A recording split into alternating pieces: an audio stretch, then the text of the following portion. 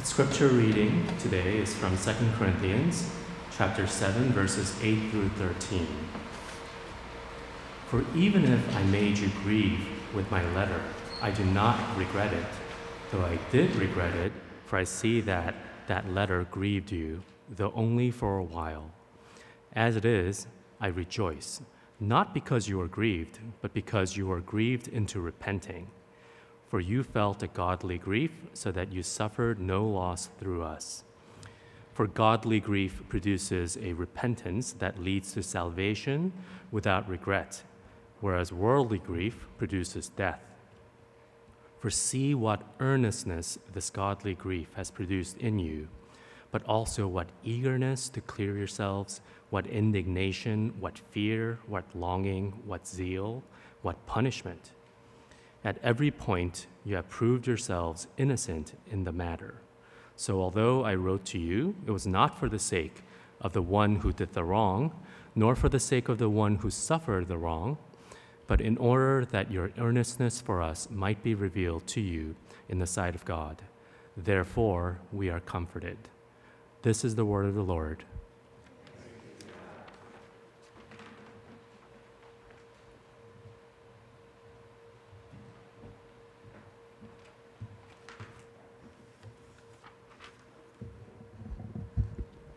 Well, good morning. Great to be with you all here this morning. In his book, The Power of Regret, Daniel Pink tells the story of Jeff Bosley. And when Jeff was 29 years old, he decided he wanted to get a tattoo. And so he went to the tattoo shop, and with the tattoo artist, they opened up Microsoft Word and chose the papyrus font. And it gets much worse, actually, believe it or not. Yeah, and for about $100, the artist inked 9 black letters on his arm. No regrets. Now, statistically, about 1 out of 5 people who gets a tattoo eventually ends up regretting their decision. And Jeff, of course, was one of those. Later on in life, he realized that he had plenty of regrets. He realized that he regretted not taking college more seriously. He regretted hurting his wife by seeking a divorce. He regretted not pursuing his longtime love of acting. And of course, he regretted that horrible tattoo. But he also realized this. He said, I do have regrets, but they fuel me. Regrets suck, but I like that better than those people who say no regrets. This is what Daniel Pink calls the power of regret. There's a type of regret that rather than being a negative thing, can actually make us better. And here's the key. If your regret leads you to make a change in your life, in your attitudes, your actions, your desires, your habits, then it can make you better. Prodded by his regret, Jeff eventually moved to Southern California and is now making his living as an actor. And taunted by his tattoo, he decided to get it removed. You can imagine the humor in that. He says that every time he goes to the removal place and it's a new technician or a nurse, he says, I get it. The joke is not lost on me. But we hear it everywhere. There are songs titled No Regrets sung by artists ranging from Ella Fitzgerald to Eminem. Angelina Jolie says, I don't believe in regrets. Even pastors say it. Vincent Peale, one of the most influential pastors of the 20th century, pastored right here in New York City at the Marble Collegiate Church, he said, leave no room for regrets. But I don't know about you, but like Jeff Bosley, I have plenty of regrets. I regret not going to a different college when I had the chance. I regret the times that I'm unkind towards my wife.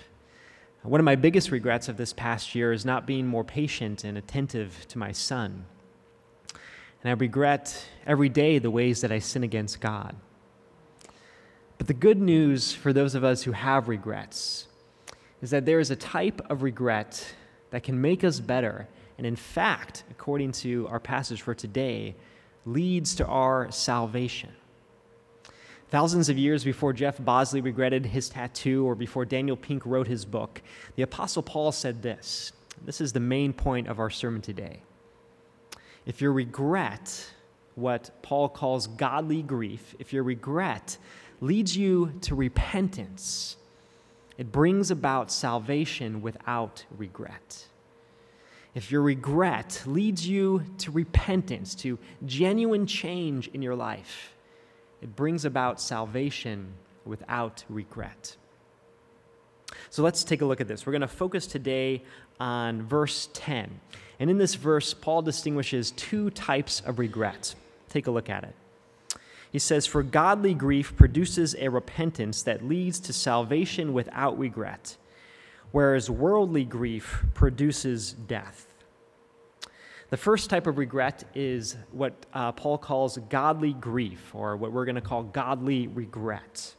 And he says earlier in verse 9 that this is the kind of regret that the Corinthian church felt. So here's what happened in the Corinthian church. This is a picture of godly regret. There's a man in the church who wronged Paul. And we don't know exactly what he did, but we know that the church should have enacted church discipline against him. And as a quick side note, what is church discipline? Church discipline is having serious conversations with someone who's not repenting of their sin and begging for them to repent. The church should have been having these kinds of conversations with this man, but they didn't. And so because of that, the Apostle Paul wrote to them a letter rebuking them for their failure to act. And this letter, it's not something we have today. It's not a part of the inspired Word of God, but we know about it from this passage and a couple others as well. And this letter was apparently so severe that it even grieved Paul for a while because he saw how it had grieved the church. But because of this letter, the church came to see their wrong. They regretted not standing up for Paul and disciplining the man as they should have. And then here's the key. Their regret led them to repentance. They repented of their inaction and finally disciplined the man as they should have. That's godly regret. It's regret that leads to a real change in your life. Godly regret produces repentance, like it says in this verse. And that's the kind of regret that Daniel Pink has in mind when he talks about the power of regret. It's the kind of regret that leads you to pick up everything you own and move across the country to pursue your love of acting. It's the kind of regret that leads you to endure the pain and the cost of getting that horrible tattoo removed. It's the kind of regret that leads you to pick up the phone and call the person whom you've wronged. It's the kind of regret that leads you to wake up early in the morning and pray earnestly for God to change your heart. Now, it doesn't mean that we always repent perfectly, but it means we make an earnest effort to change, and we ask for God's help to do so. The second type of regret is worldly regret. And worldly regret is like this.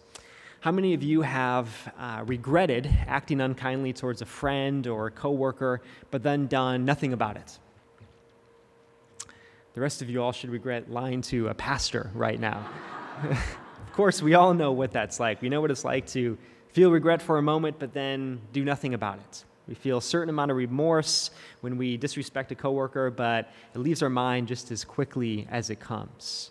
It doesn't lead us to ask for forgiveness or to consider how we might act differently next time. This is what Paul calls worldly grief or worldly regret. It's regret that doesn't lead to any lasting change in your life. The difference between godly regret and worldly regret isn't in how we feel. We might feel sorry for what we did. It might even make us sick to think about it. But if our feelings of regret don't lead us to make a change in our life, in our attitudes, in our actions, then it's not godly regret. And sometimes the reason that our regret doesn't lead us to make a real change in our lives is because we don't so much regret what we did or didn't do as we regret that we now have to face the consequences. So maybe we don't so much regret that we took a shortcut on a project at work, so much as we regret that we got caught. Or we don't regret that we spoke negatively about our boss, so much as we regret that she found out. And this kind of regret is a regret that doesn't lead to real change. We might make a superficial change in order to, avoid being found out and having to deal with the consequences, but it doesn't produce a genuine change in our heart and in our lives. Worldly regret is also the kind of regret that an abuser may show. They might express a certain amount of sorrow, but at best, it's sorrow about the consequences. At worst, it's nothing more than manipulation. It's an attempt to deceive you and others into thinking that they've changed in order to get whatever it is that they want. If you've experienced a relationship like that, or wonder if you might be in a relationship like that now, please reach out to me or to David or one of the other elders. I'm sure we would all love to help you or to get you the help that you need. There are two types of regret: godly regret and worldly regret. And the difference between them is that one leads to real change and the other does not. And these two types of regret lead to two very different outcomes. Take a look again at verse 10. For godly grief or godly regret produces a repentance that leads to salvation without regret, whereas worldly grief produces death. The result of godly regret is salvation without regret. And here's what this looked like for the Corinthian church. So remember, Paul wrote to them this letter, rebuking them for their failure to act against this wrongdoer. And this letter grieved the church. They felt a godly regret, and it led them to repentance. They finally did enact church discipline against this man who had done the wrong. And when they do, that man too feels a godly regret, and it leads for him to repent also. We learned about that earlier in chapter 2. And so check out all the layers of reconciliation in this church. I mean, we're so used to conflict leading to broken relationships, either on what we see on TV or in our own lives. But it's not what happened here. Look at what happened. What happened was, in the end, the one who wronged Paul is restored to Paul, to the church, and to God, and the church is restored to Paul and to God. The whole church went from being estranged to being reconciled. What an incredible outcome. It must have been so beautiful to experience that. And the turning point was that they felt a godly regret that produced in them repentance and led to their salvation without regret. Here's another story of what the outcome of godly regret can be. I still remember a married couple from the first full-time job I had at a church. They were, I think, probably in their 40s at the time. They had 2 older children, and they had been unhappily married for years. And eventually, it came to a head, and they were about to get a divorce, but they decided to seek marriage counseling. And after a lot of hard work, after their regret led for them to make real changes in their relationship, they reconciled. And I remember they decided to have a recommitment ceremony. And it was so special to be there and to witness them reaffirm their vows before their friends and family. Such a moving thing to be a part of. That was a little over 10 years ago, and actually next month they're celebrating their 22-year anniversary. That's the outcome of godly regret. If we repent of our sin before God and before those whom we've wronged, it leads to salvation without regret. And I can promise you this: you won't regret your godly regret. Do you think that couple regrets getting reconciled? Have you ever regretted seeking reconciliation with someone whom you've wronged? I haven't. I only ever regret not humbling myself and asking for forgiveness. It's always worth it to repent before my wife and enjoy a sweeter friendship with her. I never regret doing that. I only ever regret failing to do it sooner. And how much more in our relationship with God? I can promise you that you'll never regret repenting before Him. It's always worth humbling ourselves and receiving His embrace and enjoying a closer walk with Him.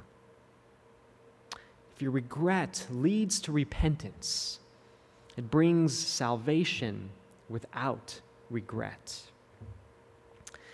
Now, worldly regret, on the other hand, has a very different outcome. Look again at verse 10. For godly grief produces a repentance that leads to salvation without regret, whereas worldly grief produces death. Instead of salvation without regret, worldly regret leads only to more regret and to death. It's like when you find yourself falling into the same patterns over and over again. Maybe you've experienced this with an addiction to alcohol or another drug. And this can happen with any sin in our lives. We feel a certain amount of remorse each time, but then we're right back at it. We just dig ourselves a deeper and deeper hole, and it only leads to more and more regret. It's like adding more and more ink to that tattoo. Deeper and deeper, bolder and bolder. If your regret doesn't lead to real change in your life, then you get caught in this cycle of death. And when we're talking about a relationship with God, we're not just talking about regretting a bad tattoo. We're talking about eternal regret. And so here's the choice before you today. When you take an honest look at your life and you see things that you regret, where you feel only a worldly regret, where you feel remorse for a moment but then let it leave your mind just as quickly as it came? Will you live by the mantra, no regrets? Or will you feel a godly regret? Will you recognize your regrets and allow that to propel you to change, to repent before God and before others? This is the same choice that was before the Corinthian church when Paul wrote to them.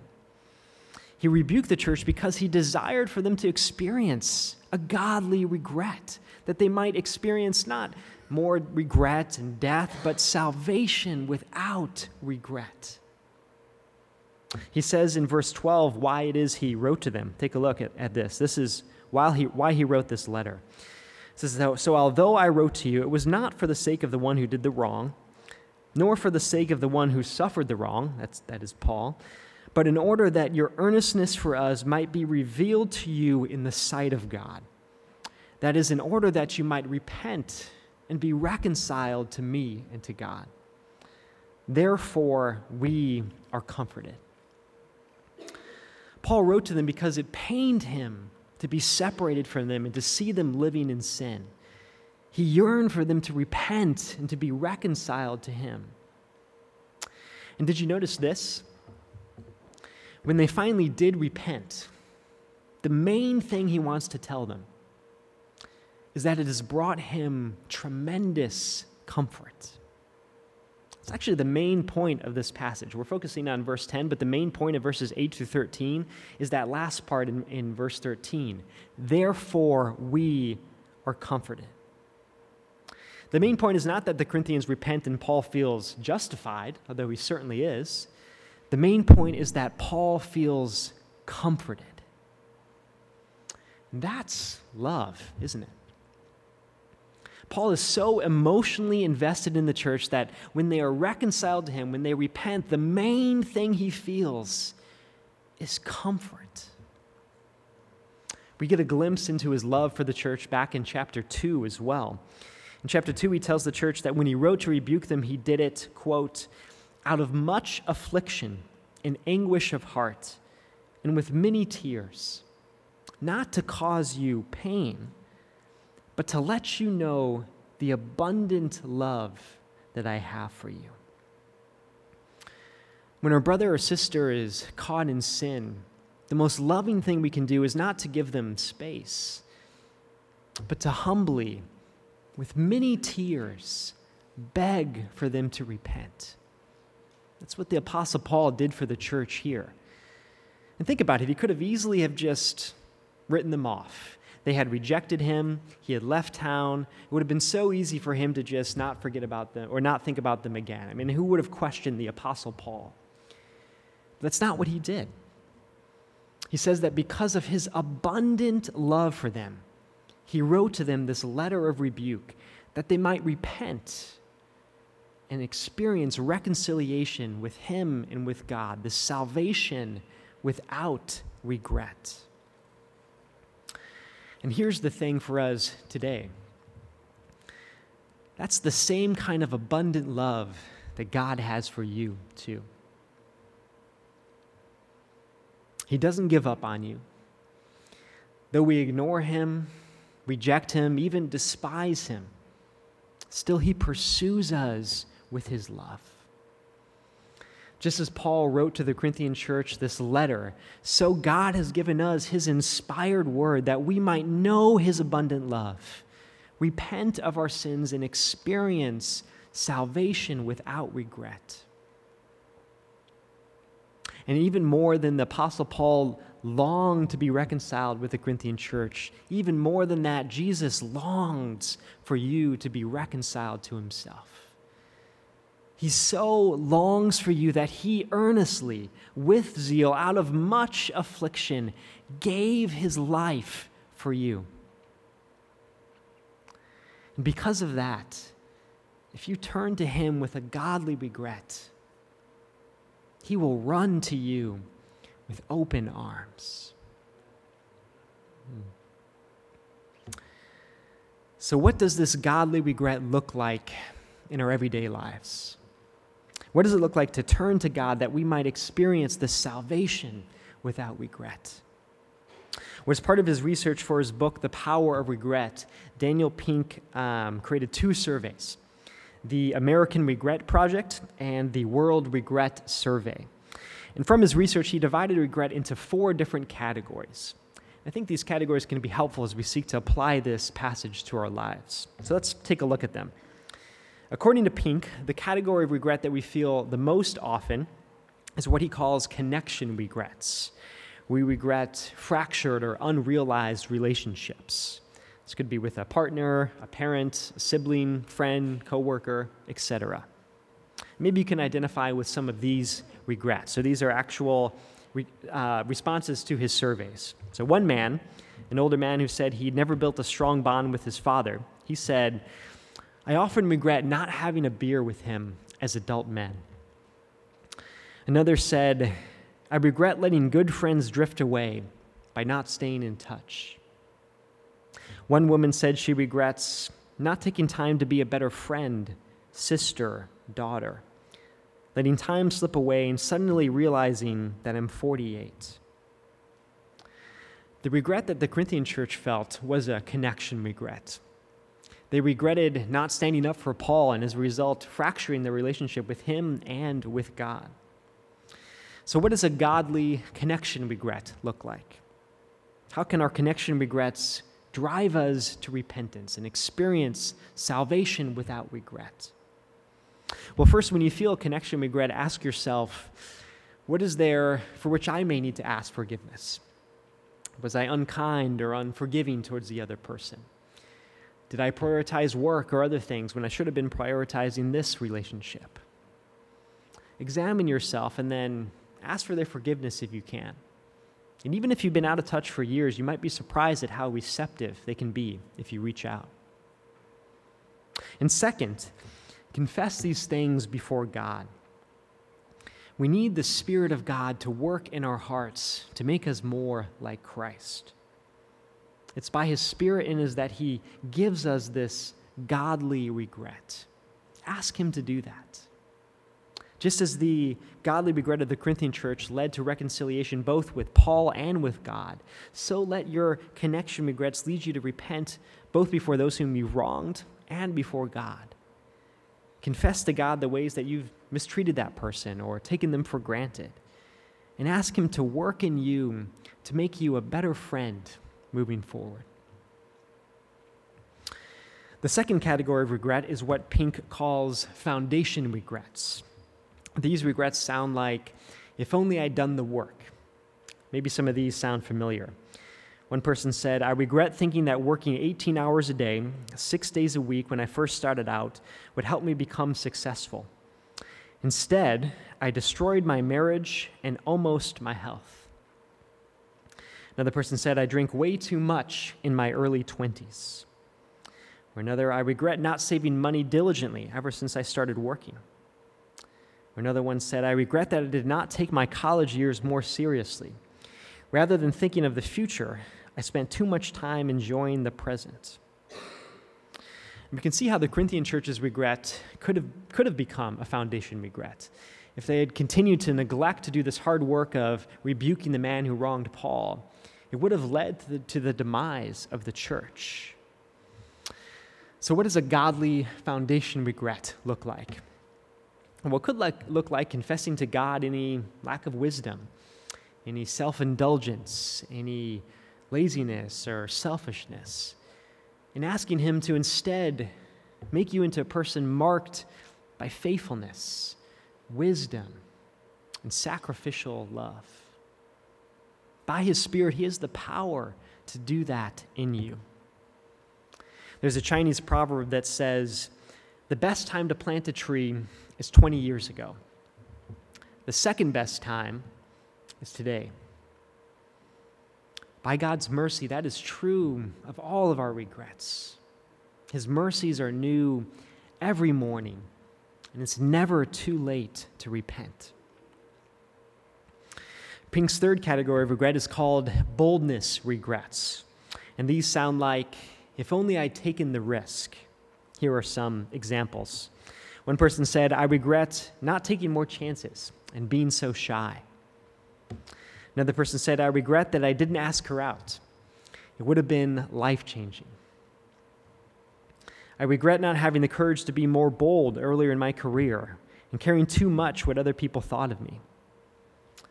Or this one, I regret not leaving my safe job to follow my instincts and stay true to my core values sooner. We can see how the Corinthians' regret could fit partly into this category as well. Instead of taking the risks of standing up for Paul, instead of risking backlash or awkwardness, they took the route that seemed safer or easier at the time. They capitulated and tried to ignore the wrong or be okay with it. That's a temptation for all of us people pleasers. So what does a godly boldness regret look like? It probably looks like coming to God and asking him to forgive our fear of man or our lack of trust in him, and asking him to instead grow our faith in his power and protection. The final category Pink gives is moral regrets. Here are just two examples of those. One says, I began an extramarital affair that cost me my integrity, job, and friendships, and almost cost me my family, a master's degree, and my faith. Or this one, I made fun of a kid in middle school. Pink puts regrets like these in a separate category, but really we can see how most, if not all of our regrets, have a moral core. We've either done something that we shouldn't have done or didn't do something that we should have done, and now we regret it. And so just like our connection, foundation, and our boldness regrets, a godly moral regret looks like two things. First, seeking forgiveness and reconciliation from those whom we've wronged. And second, coming before God, asking for his forgiveness, and pleading for his Spirit to change our hearts. But here's the problem with all of this. The problem is that even at our best, our regret is a mixture of godly and worldly regret. Even our purest repentance is like drinking cloudy, smelly water. Our earnestness fades like a flower. Our fear of God turns into presumption about his mercy. Our longing to be reconciled fades to apathy. And even when we feel regret and strive with all of our might to do better, we still continue to struggle with the same sins, oftentimes for our entire lives. And because of that, we deserve to suffer the loss that the Apostle Paul warns us about in verse 9. We deserve an eternity of death and regret. But the good news is that there is one who has lived and died on our behalf. Jesus is the only one who could ever truly write on his arm, no regrets. He never wronged a friend so as to feel a connection regret. He never acted unwisely or self-indulgently so as to feel a foundation regret. He never had a fear of man so as to feel a boldness regret. Unlike the Corinthian church who failed to have difficult conversations with the man who wronged Paul, Jesus spoke the truth even when it was hard. He called people to repentance even as they tried to kill him. And unlike the Corinthian church who failed to punish the wrongdoer, Jesus does not fail to punish wrong. But because he so longs for you, he took the punishment that you deserve. He suffered that loss that we might gain life. And because of that, if you turn to him, he will forgive all your regrets. Your connection regrets, your moral regrets, your small regrets, your biggest unspeakable regrets. He paid for them all on the cross. And not only that, but he will also, through his word and by the power of his Spirit, work in you a godly regret. Instead of no regrets, he will tattoo upon your heart a godly regret that leads to salvation without regret. Let's pray. God, we come to you today filled with all kinds of regrets. We confess that we have sinned against you and against others, oftentimes in ways that we dare not even speak aloud. Thank you that we can come to you with all our regrets and receive forgiveness through the death of your Son. Thank you for your abundant love for us, deeper even than we can ever know. Teach us to come to you with all of our regrets, and in your mercy, give us your Spirit to change our hearts that we might experience salvation without regret. Amen.